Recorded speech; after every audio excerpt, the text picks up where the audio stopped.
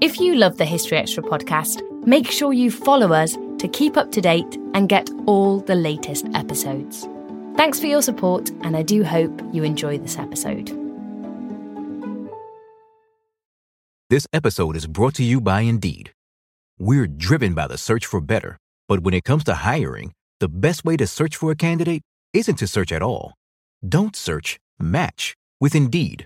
Use Indeed for scheduling, screening, and messaging so you can connect with candidates faster.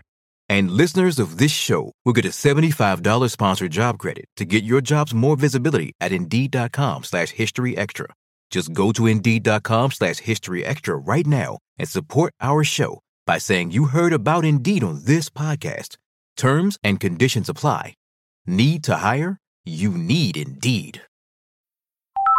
Hola. Hello, this call is being translated. Abuela, listen to what my phone can do. Abuela, escucha lo que mi teléfono puede hacer. Wow. Ahora dime sobre tu novia nueva. Wow, now tell me about this new girlfriend. Huh? Tú sabes lo que dije. You know what I said. Language is no longer a barrier thanks to Live Translate with Galaxy AI on Samsung Galaxy S24 Ultra. Learn more at Samsung.com. Samsung account login required. Calls must be made using the native Samsung dialer. When you need mealtime inspiration, it's worth shopping Kroger, where you'll find over 30,000 mouth-watering choices that excite your inner foodie. And no matter what tasty choice you make, you'll enjoy our everyday low prices, plus extra ways to save, like digital coupons worth over $600 each week. You can also save up to $1 off per gallon at the pump with fuel points. More savings and more inspiring flavors make shopping Kroger worth it every time. Kroger, fresh for everyone. Fuel restrictions apply.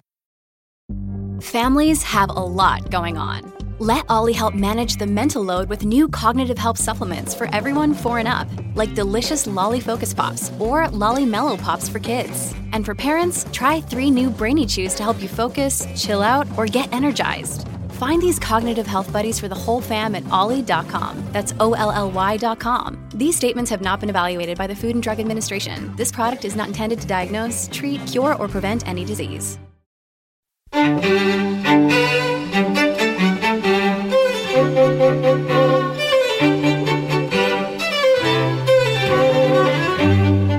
Hello and welcome to the History Extra podcast from BBC History Magazine, Britain's best-selling history magazine.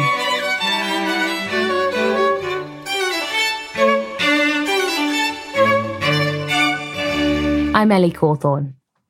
Gleeman, High Dee and Bendsome. No idea what I'm talking about? Well, these are all words from National English, a version of the English language developed in the 19th century by William Barnes, who hoped that by taking the language back to its Anglo-Saxon roots, he could solve the problems he believed were plaguing the country. However, rather unsurprisingly, this new national tongue failed to take off. Our sub-editor Rhiannon Davies caught up with the historian Sian Rees, who wrote a feature on William Barnes and his linguistical innovations for the July issue of BBC History Magazine. So thanks so much for joining us on the podcast today. It's my pleasure. My first question for you is, your feature that you wrote for us is centred on the work of Reverend William Barnes. Can you very briefly tell us who he was? Reverend William Barnes is a fascinating character. He was a polymath.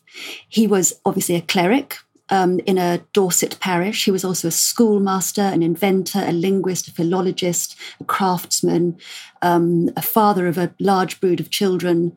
He was very interested in the agricultural life of the people among whom he lived, having come from agricultural stock himself. And he was a social commentator on quite a low level, but he was very committed to what he saw as improving the lives of the people among whom he lived in Dorsetshire. And what's rural England like during his lifetime? Well, he lived quite a long life, and it spanned pretty much the whole of the 19th century. So he was born in 1801 and died in the 1880s. So when he was a young man, which was just after the Napoleonic Wars ended in 1815, England, the whole of the UK, but England in particular, went into a long period of economic depression. for lots of complicated reasons, but also because a massive army and navy, which had been built up over years of war with France, was suddenly demobilised, and a lot of men were around trying to find work. This happened in tandem with a programme of what was known by the people who carried it out as agricultural improvements, and known by the people who suffered the consequences as something pretty different, which largely meant introducing new technologies and new ways of financing land purchase. And the thing that had most impact on ordinary people in living on the land was the enclosure movement. So over a century or so, massive areas of common land that had been free to use by everyone were taken away from the public and put into private hands. And this left people, along with a demographic increase, in increasingly dire circumstances. And Barnes has this very nostalgic view of what rural England was like before these changes took place. How did he see England? What was his view of how the country had been before all this started happening? You could probably say that he was guilty of looking back with rose-tinted spectacles. He had an almost John Major-like view of England, maybe not spinsters going around on bicycles, but it had been a very green and pleasant land where all the classes got on well. The peasantry was prosperous. Everybody lived in harmony with each other. The classes knew their place, but were also happy in it. It was obviously a Christian-infused vision of England, as well as a slightly Tory one. But he saw that the changes which had been taking place to the detriment of the people around him were caused by an ever more grasping upper class. And he wasn't wrong, probably. And he thought that this upper class was the direct inheritor of the Norman elite, which had come over in 1066. So the troubles that the poor the people who had become poor, the people who used to be self-sufficient but had now been dispossessed and impoverished, the troubles that they were facing could be directly traced back through the centuries to the Norman conquest, which had displaced, again, in Barnes's view, a Saxon elite who had known how to live side by side benevolently with the peasantry. So if they had not been kicked out or exterminated by the Normans, everybody would still be living in a sort of happy fantasy. And what role does language play in that view? Well, here is where, but Barnes is a very eccentric man, and his eccentricity is probably most evident in his language programme, which is what I found just deliciously bonkers about him when I stumbled across him. He had this idea that if the English language could be purged of its Norman imports, which basically meant anything Latinate, then the people who spoke it, and he wanted all classes to do this, not just the working classes, but also the posh people who worked in the government, church, and so forth, who spoke this Latinate English. He thought that if everyone spoke Anglo-Saxon, then everybody would get back into an Anglo-Saxon sort of sensibility, and the gulf that he saw as having emerged between the classes would be bridged over, and it would be a route to return to the lost harmony of the Saxon age. And you've touched on this a bit in one of your previous answers, but why was Barnes so well placed to make this language a reality? He was a passionate student of language, and he found out through decades of research, whether this is true or not, I'm not in a position to know. I'm simply relating to you what he found out from his research, that the dialect which was spoken by the Dorset folk around him, and in the 1830s, Dorset is practically untouched. These are people who live there all their lives and have very little contact with other types of spoken English. And he thought that the Dorset dialect was directly descended from Frisian and from the dialect of Wessex, and therefore it was the closest you could possibly get of all 19th century variants on English to the original one that had been spoken before the conquest. As I say, I can't vouch for this, but that's his conclusion on the basis of decades of study. So he thought that the Dorset dialect could become the basis of a new national English stuffed with Anglo-Saxonisms to replace all those evil Normanisms which had been brought in and corrupted society. And how does he go about crafting this new language? How does he bring it to life? Well, again, he sat at his... When he found time to do his schoolmastering and preach sermons and so forth, who knows, because he sat at his desk for about 20 years, putting together books of etymology, impenetrably dense books on etymology, and what he called a word hoard, which is a glossary, a list of words, which was a combination of words taken from the Dorset dialect, which, as I say, he thought was pure in inverted commas, and words that he had excavated from Saxon and associated languages. And he wanted to promulgate these works. He was never successful in this. He wanted these to be taken up and replace the Latinate English, which was regarded as the better sort of English. And the poems that he writes in the 1830s and the 1840s, which are in Dorset dialect, can they also be seen as part of this new language, or would you view them as something slightly different? They're slightly different. They are pure Dorset, and he uses them. He uses them largely to describe the beauty of the environment in which he lives and the simple rustic pleasures that he sees the farming folk, as he would have called them, enjoying around him. He does also use some of them to address the problems of dispossession and emigration, which was one of the age's big cures for demographic increase and too many people and not enough land. But he hadn't at that stage, this is the 1830s, and when he was writing his Dorset poetry, and he hadn't at that stage really sat down and started formulating, as I say, these extraordinary works of etymology where he runs us through, they're on Gutenberg.org, so if anybody's got time on their hands and wants to look them up, it's a cure for insomnia. We don't always realise just how much our negative thoughts and experiences stick with us and weigh us down. You may find your brain constantly running through a highlight reel of bad moments. That comment your friend made last week that hurt your feelings. That frustrating thing your mum does. Or that silly thing you said in a meeting. Maybe it's time to get it all off your chest. Whether it's a tiny annoyance or something much bigger. Talking about it can give you some relief and lead you to a potential solution. That's where therapy comes in. It's a safe space to share whatever's weighing you down and learn to process it, so your internal highlight reel can focus on the good stuff. And BetterHelp offers affordable online therapy on a schedule that works for you. Connect with a licensed therapist by text, phone, or video call. Start the process in minutes and switch therapists anytime. Let it out with BetterHelp. Visit betterhelp.com/historyextra today to get 10% off your first month. That's BetterHelp, HELP.com/historyextra. This episode is brought to you by Indeed. We're driven by the search for better, but when it comes to hiring, the best way to search for a candidate isn't to search at all. Don't search, match with Indeed. Use Indeed for scheduling, screening, and messaging so you can connect with candidates faster. And listeners of this show will get a $75 sponsored job credit to get your jobs more visibility at Indeed.com/historyextra. Just go to Indeed.com/historyextra right now and support our show by saying you heard about Indeed on this podcast. Terms and conditions apply. Need to hire? You need Indeed.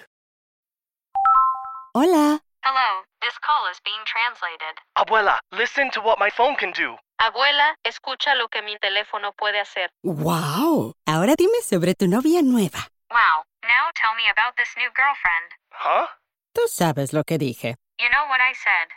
Language is no longer a barrier thanks to Live Translate with Galaxy AI on Samsung Galaxy S24 Ultra. Learn more at Samsung.com. Samsung account login required. Calls must be made using the native Samsung dialer. I'm sure our listeners will be very intrigued to perhaps hear some of this language. Would you be happy to read us a little bit of Dorset dialect? Right, this one is called The Girt Woke Tree That's in the Dell. And before I read it, I really, really don't want this to be offensive to anybody who lives in the West Country. I'm Cornish myself, even though I've completely lost the accent. And he writes it phonetically, so that's the way I'm going to pronounce it. The girt woke tree that's in the dell. The girt woke tree that's in the dell, there's no tree I do love so well, vor times and times when I were young, I there've climbed and there've as wung, and picked the acorns green a shed in wrestling storms from his broad head, and down below's the cloty brook where I did fish with line and hook, and beat in place and Dipson's whims, the foamy stream with white-skinned limbs. So you mentioned that Barnes uses his Dorset dialect, his poetry, for political means, as a political commentary. Can you tell us a bit more about this, and in particular how he used it to discuss the swing riots? He wrote, in the 1830s, he wrote a series of poems which are called, I think the formal name, that the name of the form is an eclogue, so the poem is written in the form of a conversation between local people. And he's got two men who are directly discussing the fact that the land that they used to use, that used to be common land, has been enclosed. And the only solution that they've got is to emigrate, because this was the age of either emigration to release the pressure of demographic change, or breaking up machines. And the swing riots in the 1830s were a rash of riots that spread east to west across southern England by men, mainly men, there may have been some women, who were in exactly that position. They had been kicked off common land. They no longer had secure tenure as agricultural labourers. So once upon a time, they might have had a year-long job, and now they had labour by the day or by the season. And they saw the new technologies as being responsible for their plight. And so there was a rash of destruction of them, in response to which several men, the Tolpuddle martyrs, Tolpuddle being a village in Dorset close to where Barnes himself lived, were transported to Australia. And did many other poets or other creative types, intellectuals, did they support them? Or was Barnes an outlier? In relation to the Tolpuddle martyrs in particular, that group, I think it was 6 men, that group had a great deal of support. There was a lot of sympathy expressed for them by major politicians of the day and clerics. So a campaign was mounted, and in fact those men were pardoned and brought back to Britain after, I think they'd been in the penal colony for about 6 years. You mentioned that he has these very magisterial reference books where he packs in some of these words that he excavates from Anglo-Saxon language. And you wrote a really fabulous box out for us in the feature that you wrote for the July 2021 issue of BBC History magazine. Could you share a couple of the words he comes up with and how he translated them? Well, there are some real gems in the word hoard. So I think one of my favourites is his word for magnificent, which is high-deedy, high-deedy. I also like his word for pram, or as he said, perambulator, which is a push-wainling, because a wain is a wagon, and so it's a wagonling that you push, as simple as push-wainling. Flexible, bendsome. He was very keen on the some suffix. And in carveling was an insect because it had carvings on it. Some of the words that he puts together, clearly, he's been studying their roots for 20, 30 years, and others he just seems to think, oh, that sounds nice. I think I'll put that one in. So it's a bit of a pick and mix, the word hoard. Glee man, a musician. It's all very gendered. There were no glee women in Barnes's world. So would it be quite easy for someone else who was very interested in his language system? Were the rules clear enough that other people could have kept on with his work, or was it very much in Barnes's own mind and that was that? You could carry on with the work. And indeed, I've introduced William Barnes to a large number of my friends, especially during lockdown when we all had time on our hands. And it's become something of a parlour game to speak in Barnesian. So because he lays out in such detail the syntactical rules of this National English that he was creating, you can follow up and write your own word hoard, should this be something that you find appealing. It's a niche taste, but, some of us enjoy it. Oh, I'm sure he'll be very glad if he knew that people were continuing on with his work. I bet that would make him very happy. I think he'd be delighted by it. Yes, I think he really would. Especially because at the time, it was quite a mixed reception to his language, wasn't it? It was. I mean, he was known locally. He was known and admired locally, and I think quite beloved by his parishioners, despite his neglect of them. But outside the borders of Dorset, Wessex as he would have had it, he was really very little known, and certainly his ideas were not taken up. They didn't percolate. They didn't become a part of the discourse in any way. He was he was an eccentric rural cleric, and that was how he was treated. I think somewhat to his dismay. I think he would have liked to have been taken up by the great and the good and to go and lecture the high and mighty on how they should be speaking and how they should be dealing with the poor, but the opportunity never came his way. And he did contact Queen Victoria, didn't he, in an attempt to try and get her to translate a speech? He wanted Queen Victoria, when she was addressing one of the Houses of Parliament, I think in the 1860s. And she was addressing the Houses of Parliament on the Irish question, if I remember correctly.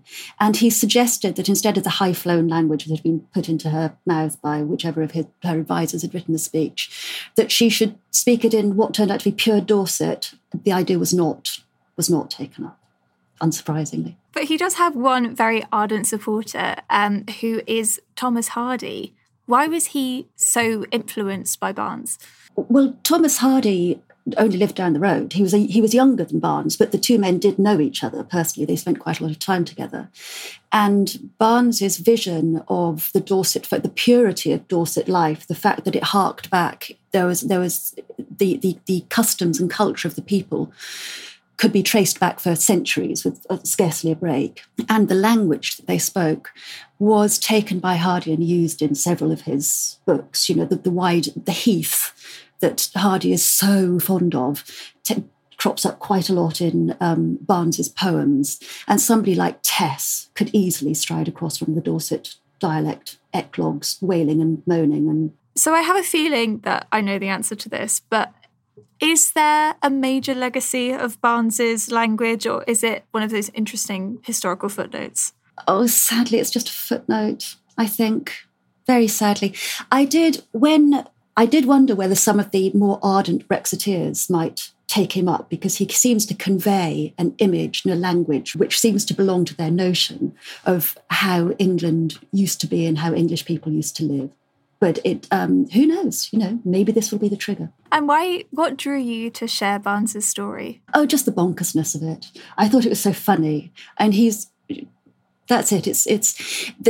There's a real English tradition, I think, which continues to this day, of slightly nutty clerics cloistered in beautiful rectories somewhere in the deepest West Country, studying fossils or, excavating Anglo-Saxon or striding about collecting botanical specimens or whatever. And he falls very neatly into that tradition. That was Sian Rees. You can read her feature on William Barnes in the July issue of BBC History magazine, which is on sale now. It also includes features on the Black Death, the Cuban Missile Crisis, cricket in the British Empire, and catastrophes that changed the world. Thanks for listening. This podcast was produced by Ben Hewitt, Jack Bateman, and Brittany Colley. We'll be back tomorrow when Julian Richards will be speaking about the Viking Great Army.